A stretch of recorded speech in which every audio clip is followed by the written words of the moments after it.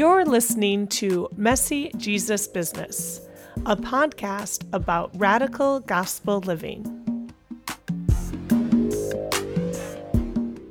Hey everyone, I'm Sister Julia Walsh, a writer, spiritual director, and jail minister living in Chicago.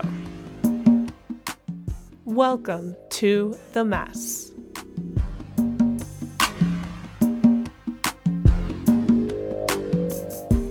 I've been blogging at messyjesusbusiness.com since 2010.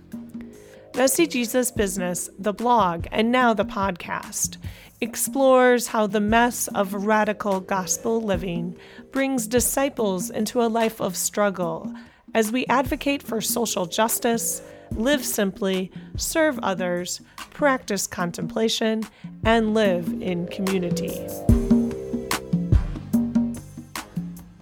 Our listener survey is open and accepting responses. Head over to messyjesusbusiness.com and give us your input. Thanks!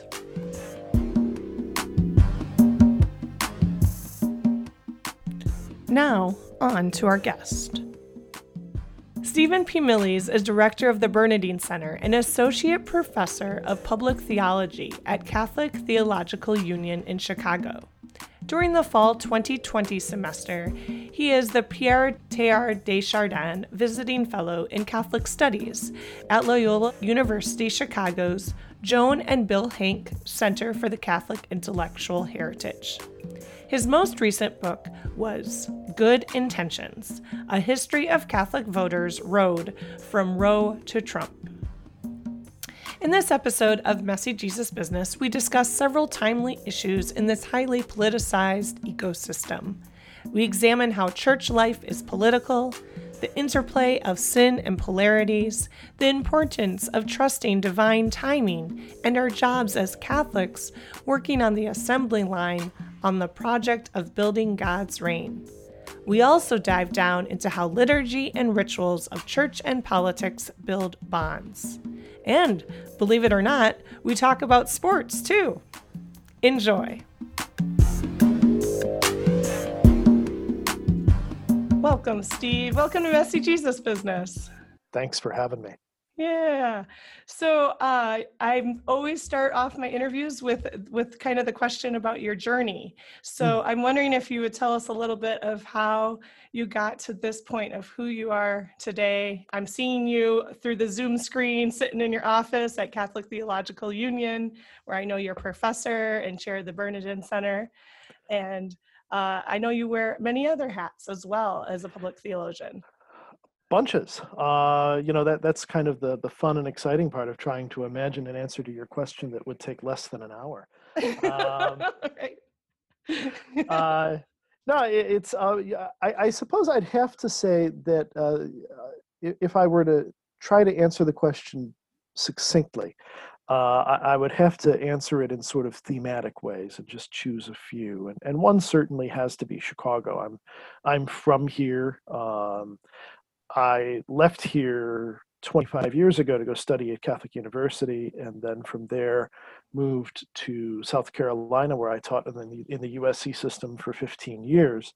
But it's an interesting journey so far that has started here and led back to a place where I not only have a job that I think is ideal for me, but I live 12 minutes from the front door of the house I grew up in and have been able to re-experience all of the things that launched me onto this trajectory that I'm on already. Something else I think I'd mention, I came out of what in the 70s and 80s we would have called a very typical white ethnic Catholic urban background. My mom's family is all Polish. My dad's family is German-Irish mostly. But, I came out of an environment where we were encouraged to be very serious about school. My parents didn't let us work when we were in high school. We were expected to do well in school because They didn't need us to go earn money to put food on the table, so we might as well make something of ourselves. Hmm. And very, despite the fact that we weren't comfortable by any stretch of the imagination, but we were comfortable enough that we could be very working class about our schooling, I Mm-hmm. think is the way I'd put it. And in those days, among my earlier memories, I'm certainly old enough to remember before, but I can remember being Polish in Chicago when John Paul was elected. And Mm. and it made a big impression on me that was a big deal. I oftentimes say too that living in Chicago, we would turn on the news at night and see John Paul engaged in the world as a pastor and as a public figure. And we would see Cardinal Bernardin engaged in the world as a pastor and a public figure. And then we would go to our local parish church on Sunday and hear those same two names named in the Eucharistic prayer. Mm. And I have often said that I've wondered why more people don't see the world the way that I do, in terms of this vital connection between how we live together in the church and how we live together in the world. So I'm delighted to be in a position at CTU where I get to play in that sandbox all the time in a city that I love, surrounded by my family. I got a wife and I got some children while I was away from Chicago, but they agreed to come back here. So we all get to live here rooting for the Chicago White Sox, which I also have to mention. It's not quite so penitential this year as it often is, but Okay. for the most part, it has been. I think sports in a pandemic feels kind of penitential. I have to agree. For as well as the White Sox are doing, with as of this moment we're talking, the best record in the American League, I'm barely paying attention. Uh, Mm, it's hard to get excited about a game you can never go to. yeah, yeah. For me, that's the fun of sports is going and being in a crowd. So Well, it's a kind of ecclesia, right? I mean, it's a it place where we is. go and do a kind of liturgy. Yeah, yeah, amen. I really, actually, it's interesting you say that because several years back, the first time I attended the Chicago Marathon, I had this sense that it was very similar as attending a prayer vigil or a protest, but it was the Chicago Marathon. Yeah. But the beauty of the marathon versus a political protest, or Yeah. was that there were no counter protesters. Everyone there was truly there to cheer on everybody else, and that felt so spiritual to me. I loved it. I had a Yeah. professor at Catholic U, a political theorist who's retired from there now. I was his TA my second year there, and when he was explaining Rousseau, I'm a political theorist by training, not a theologian. That's a whole other conversation. But Rousseau has this concept that we translated into English as fellow feeling, and it's more than empathy. It is really it's that feeling you're describing, and this professor used to describe it as the feeling that you get at the beginning of a marathon. Mm, Uh, this sudden sense that rushes over everyone who's about to start running, that we're all about to do the same thing. And we've been training separately, but we've come together in a space hmm, to share the same experience. And, that the Greeks had a word for that. It's synesthetic friendship. hmm, We behold one another, beholding the same good together. Uh, hmm. and in that act, we become a kind of friend to one another, even if we don't know each other's names. That's beautiful. Is that the same sort of oneness we're talking about in our Catholicity? Yeah, absolutely. That is what we attempt to reproduce with some success in the work of the Mass, right? Both in the liturgy of the Word and the liturgy of the Eucharist. We come to these summits together, these dramatic peaks, and the Mass is drama. There's no mistaking that. Mm-hmm. We come to these peaks of synesthesis, of fellow feeling, of feeling ourselves linked together in something. That's the reason why the Second Vatican Council calls the Eucharist the source and the summit of Christian experience, that then we hope, we bring outside the four walls of the sanctuary, Yeah. and bring to the world. That's the goal of Christian life. That's why we do this stuff. It's also one of the reasons why I'm kind of fascinated by politics, because I think in the world as it's constituted today, the sort of world that we have lived in since the Protestant Reformation and the rise of the modern nation state, it is, in a way, the Second Vatican Council recognized, and Cardinal Bernardin recognized too, it is dramatically on us. It Mm. is profoundly our responsibility in a way unprecedented in human experience, really, to live that sense of communio into the world. The Catholic Church does an imperfect job of that, But it we're is trying. what we've been commissioned to do through the sacraments, right? So from our baptism, well, this all the sacraments of initiation. I think especially of confirmation, though, and how we were really anointed to go forth and build the reign of God by our participation. So what gets in the way of us doing this well, from your point of view? Sin. Right, definitely. And how do we work at that? I mean, like, what do you think the Spirit's inviting us to? I mean, we're having this conversation mid-September 2020.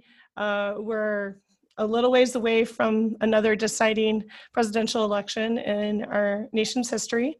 And I'm also conscious that it seems as if the polarization that we've been griping about for a couple decades now is getting incredibly more intense, more heated.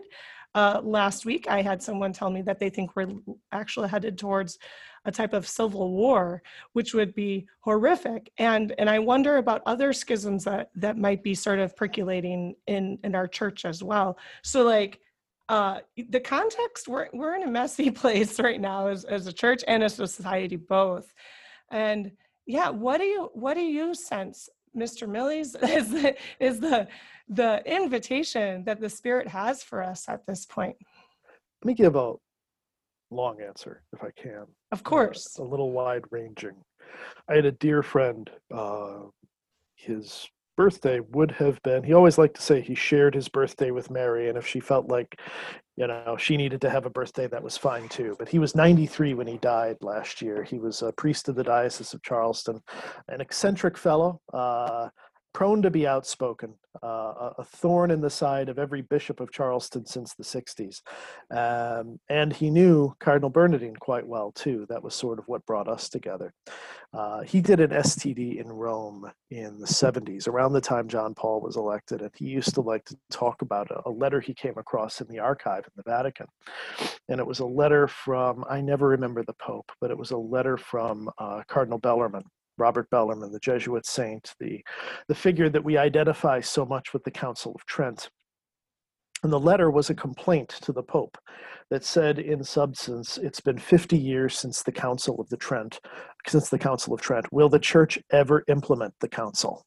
And from where we are today, Trent is this enormous experience in the life of the Church, and it's something the Second Vatican Council has not yet really displaced in terms of its weight and its influence on how we practice what Catholicity is. And the point of all of that is that I think that we are in a growing pains moment that has to be measured in centuries.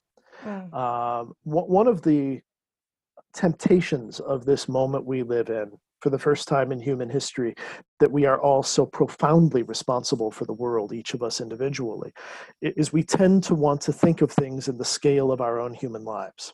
The reality is, I think, that the world and the Church and the Spirit think on a different scale of time.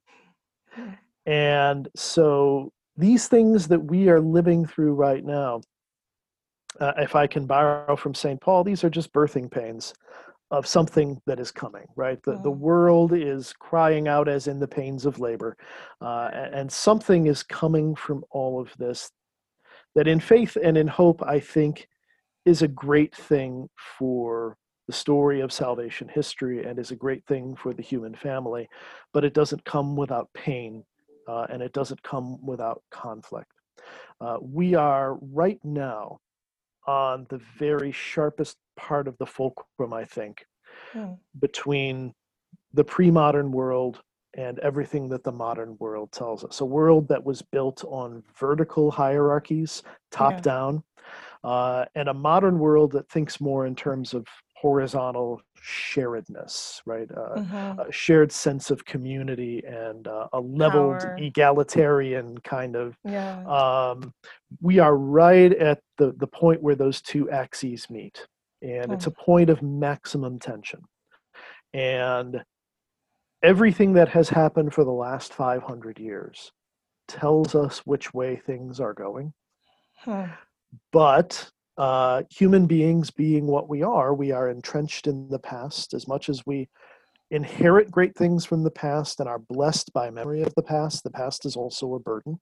Mm-hmm. It can be frightening to let go of the past. Many people have a hard time letting Mm-hmm. go of the past, especially if they have benefited from Mm-hmm. where they have found themselves socially or culturally or economically or politically in the past. Mm-hmm. There's a lot at stake in this moment. Um, but if we are believers, unless we have that semi-Pelagian mindset that Francis talks about, that we think we're in control, that we think, as the president tells us, that God needs our help to win the election, or something like that. I often like to speak of this in terms of an eschatological confidence, that we just have to boldly feel like we won the world 2,000 years ago on a hill outside Jerusalem, and the rest is just things settling and falling into place. And it's going to take far longer than a human lifetime, even if you're Mm. fortunate, as my friend was fortunate to live to 93. Mm. What was the name of your friend? Father Peter Clark. Father Peter Clark. Pray for us. Indeed, Pray indeed. for us. Yeah, that's a beautiful story. And yeah, and a great assessment.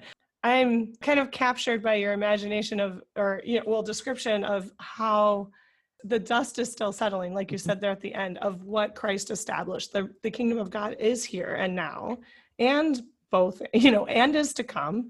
The both and is real. We're living in this place of paradox and tension, and that is our spiritual and human existence. But like how we can ultimately, the sin erupts in us as a human race when we give into our fears and we stop living out of this space of like, we are redeemed. Actually, we are redeemed now. This world is redeemed. God is good. Like, let's proclaim the good news and help all people know the liberation that has been given to us, and how different our world, our church, our society, everything would look if we were really living like we truly are redeemed, like we truly believe that we are redeemed. Yep. So that's such a beautiful invitation and reminder for us. Wow. Yeah. And as a theologian, I know sometimes you find yourselves definitely like at that crux on the axis, right? Of like, woo, you're feeling the tension and the heat from both sides. People that are super devoted to the traditions, other people who are super devoted to what's possible and what's emerging. And so I suspect, and correct me if I'm wrong, that this is a messy discipleship for you to be someone that's part of those conversations. You'd think that, but no, I can't really explain why.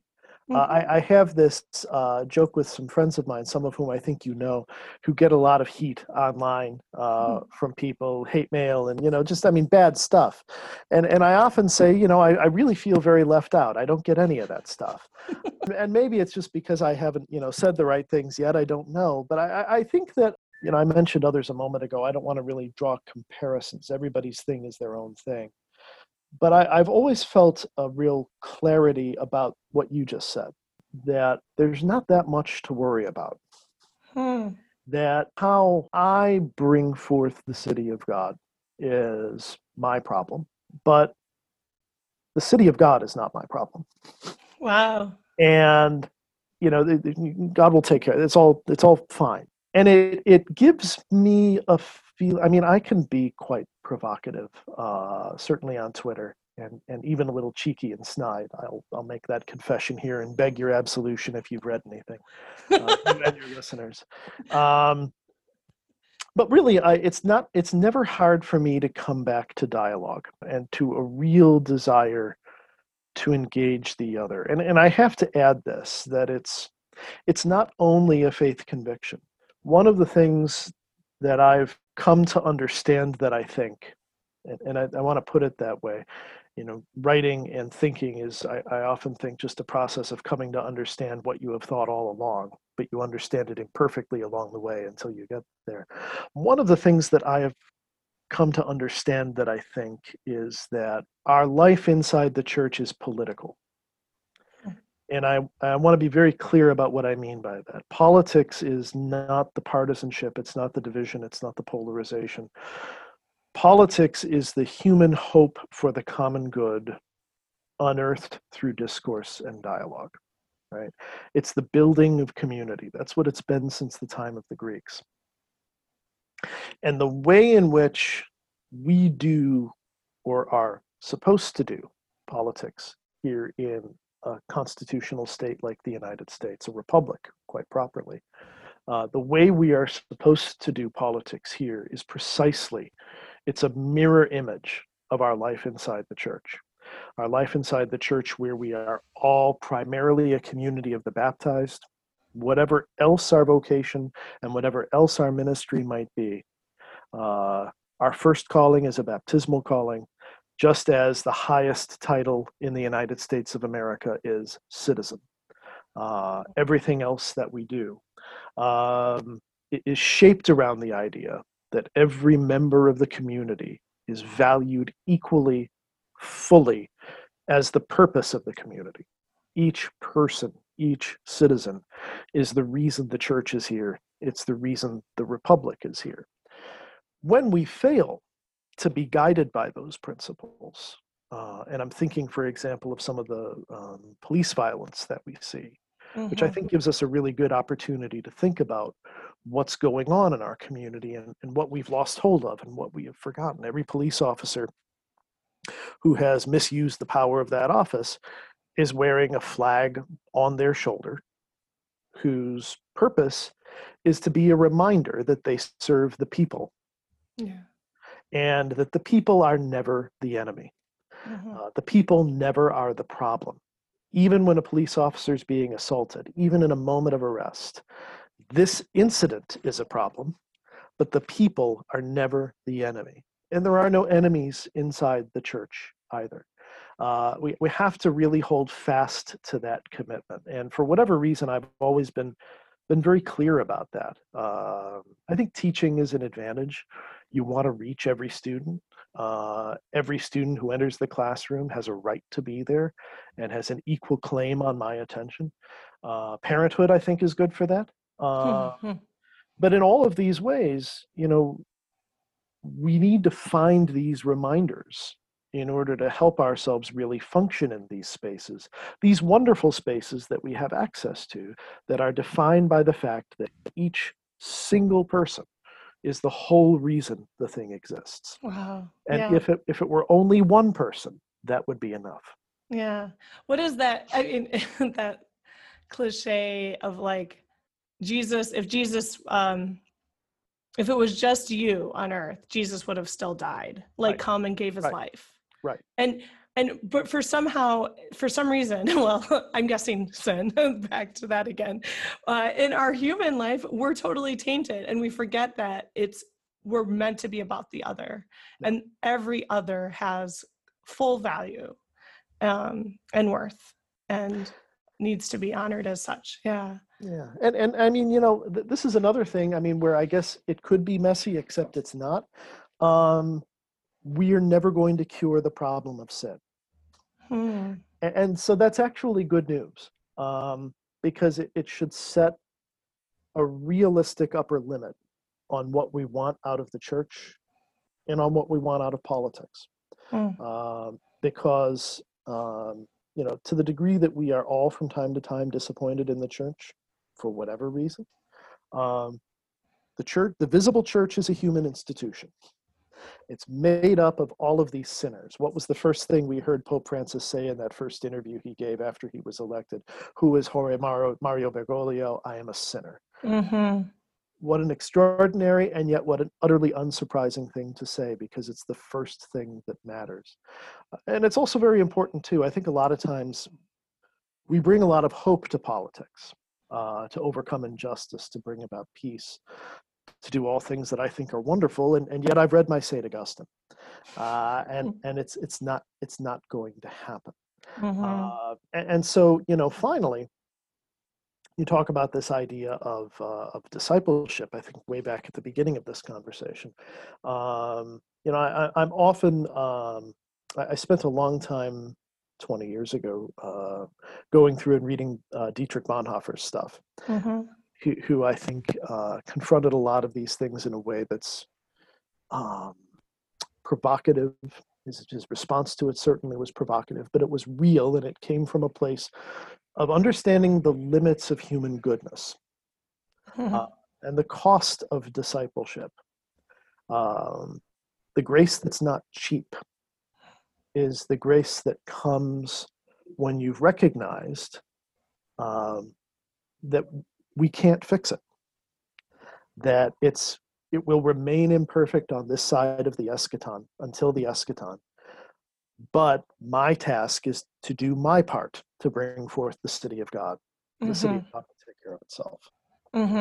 And the part we usually play, or maybe the part we always play, is not ever about ourselves. Right. Absolutely. I mean, we only discover, and that's why community is the sine qua non here, right? I mean, it's the essential part, that these things are disclosed to us only in those settings we were talking about at the beginning, in these moments that overcome the limitations of our individuality and the alluring deception of our separateness from one another. The world is filled with things that will distract us into thinking that, but we finally really only discover that truth of what things are. I think the greatest teacher actually is family life. The greatest teacher is being a child. The greatest teacher is being a sibling. These universal experiences that practically everyone has had, many times some better than others. But nevertheless, these relationships are the places where we learn that. And it's only, somewhere along the line in adulthood that we start doing the forgetting, I suppose. Yeah. Interesting. So, I'm really hearing this great depth of trust and affection even for the bigger picture and for the fact that God's got it, and we're here to cooperate with God's vision, God's plan, and we can trust in God's providential nature, even though it gets really messy and divided and complicated, or it's hard to love our enemy or even hear their perspective and point of view because it's so disturbing and uncomfortable, but it's in that we can find some experience of the sacred because it's about the other. I've often wanted to joke too that there's a difference between a blue collar spirituality and a white collar spirituality. That a sort of a working class point of view on all of this is one that has us all working on the same assembly line, elbow to elbow, and the task may be menial and it may be repetitive and it might not really feel like we're getting anywhere. But on the other hand, feeding the hungry again. Here I go, forgiving that annoying person again. Exactly. Over and over. Hand, we really are contributing to an end product, even if we're only doing one small part by fitting one part in or turning one screw or whatever it might be. On the other hand, I've got a white collar job now too, so I shouldn't say too much, but the myth of the white collar point of view is that the individual entrepreneur is going to reinvent everything and is going to solve all of the world's problems. Without imposing too much class thinking on it, I just will say that, I think that's a helpful way to try to think about this thing that we're talking about. It's not a matter of an individual achiever. It's not a matter of reinventing the wheel. It is a matter of taking on board the history that we've received, the tradition that we're a part of, interrogating it, thinking about it, and then responding to the signs of the times that we're in, as well as our consciences can tell us how, to try to do the work that's in front of us, the task that's right here, with as much integrity as possible. It's a lot of work. And good thing we're not alone in it. That's ultimately one of the many graces. Yeah. It's also probably, though, too, just the same lesson your parents and grandparents were trying to teach you when you were 5. It's in some sense, it's extremely complex, but it's also comically simple. Yeah. And I think a lot of what you're saying, I'm hearing so many principles of Catholic social teaching just kind of ringing through here, you know, and here's the call to community and family and participation right there. And even the dignity of work and the worker. So yeah, thank you so much for speaking of that. One last question. Yeah. Well, actually two. The first is for you, what is messy about all this? You said it wasn't messy before, but what is messy about being a disciple and proclaiming God's reign? Just for me personally, Mm-hmm. I am tremendously lucky to be in this job. If I could have invented a job for myself, um, it would be to have a center like this where I get to play in these two sandboxes of religion and politics and talk in a way about the Catholic social tradition in a way that bridges between the two. Um, in an academic institution where I have an opportunity to teach and to publish and all that other stuff. And I would have put it on the south side of Chicago. So I couldn't possibly be happier than I am right now. But the temptation of where I am right now, and this is just speaking, I guess, in terms of, purely personal spiritual struggle, is to say yes to everything Mm. and to become that entrepreneur that I was talking about a moment ago, who has, Mark Francis, our president here at CTU, has this joke. Whenever I come to him with another idea, he'll say, "You're always thinking." And I hear the back end of that compliment. That there's a temptation to be busy in a way that is not choosing the better part. Mm. Um, the work is good, but I think even with all of the trust and the hope that we've talked about, that I've always felt uncomfortably an easy time with, it is the case, nevertheless, that the temptation to think that if I just did one more thing, everything would be fine, that Mm-hmm. temptation is overwhelming. If Mm-hmm. I just send one more tweet, the world will be better. Yeah, right.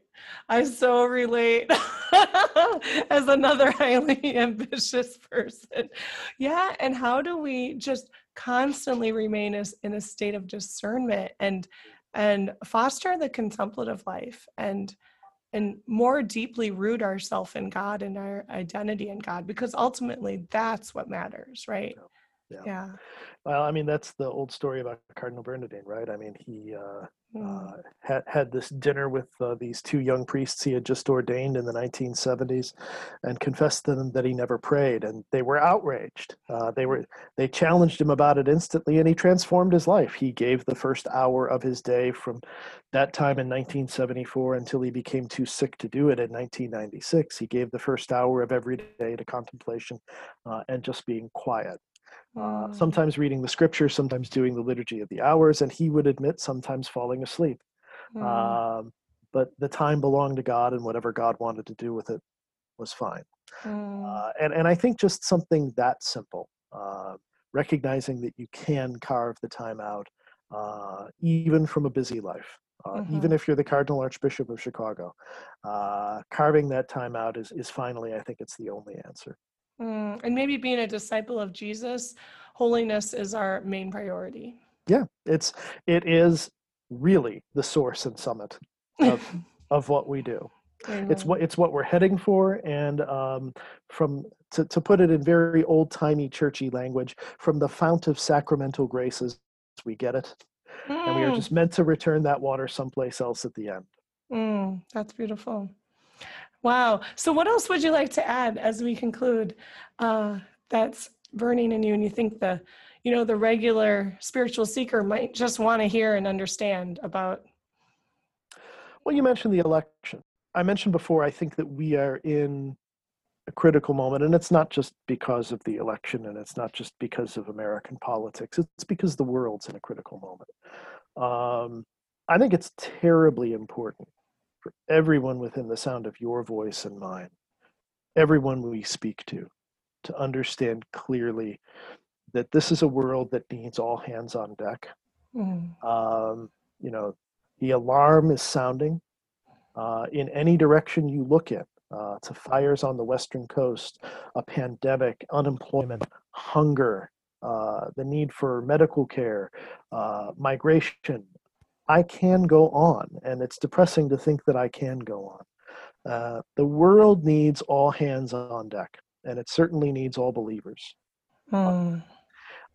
Now is the time, if you have ever thought about becoming an active participant in the community of citizens, and taking what you believe beyond the four walls of the sanctuary, beyond the quiet space where you meet the Lord in prayer.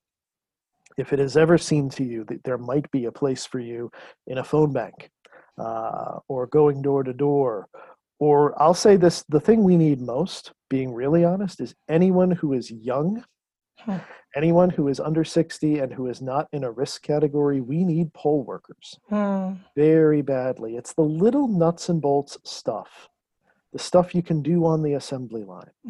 But we really need people to give themselves to the process, because the world won't get turned around any other way.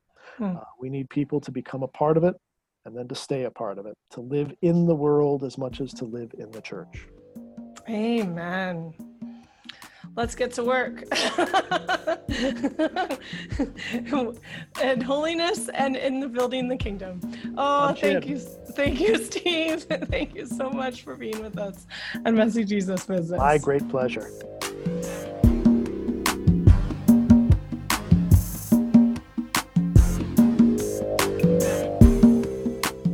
I invite you to join me in this contemplative moment.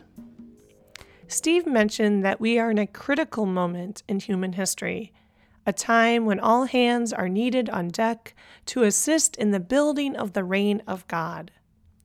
Pope Francis's recent encyclical, Fratelli Tutti, is a message about how to love our brothers and sisters everywhere.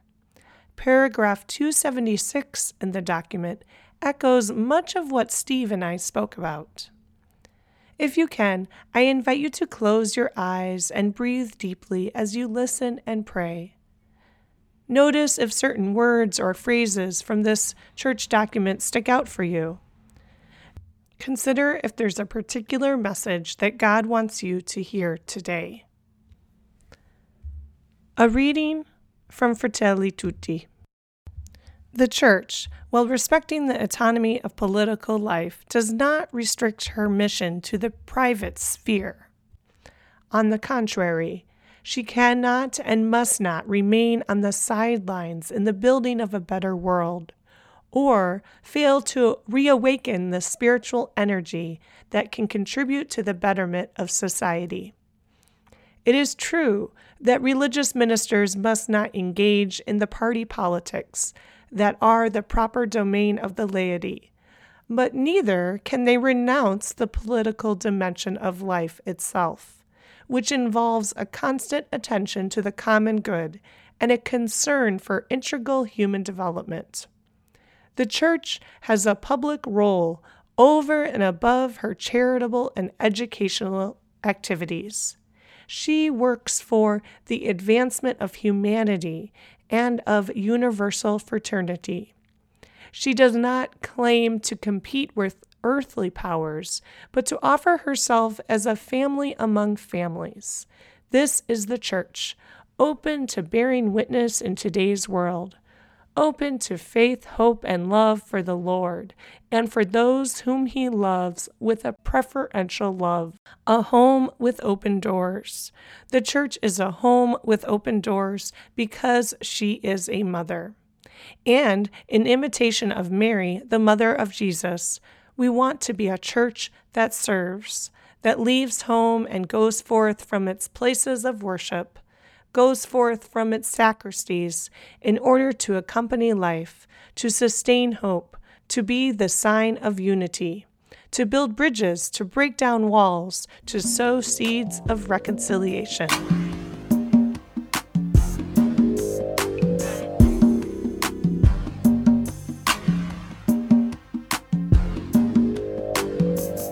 That's another episode of Messy Jesus Business.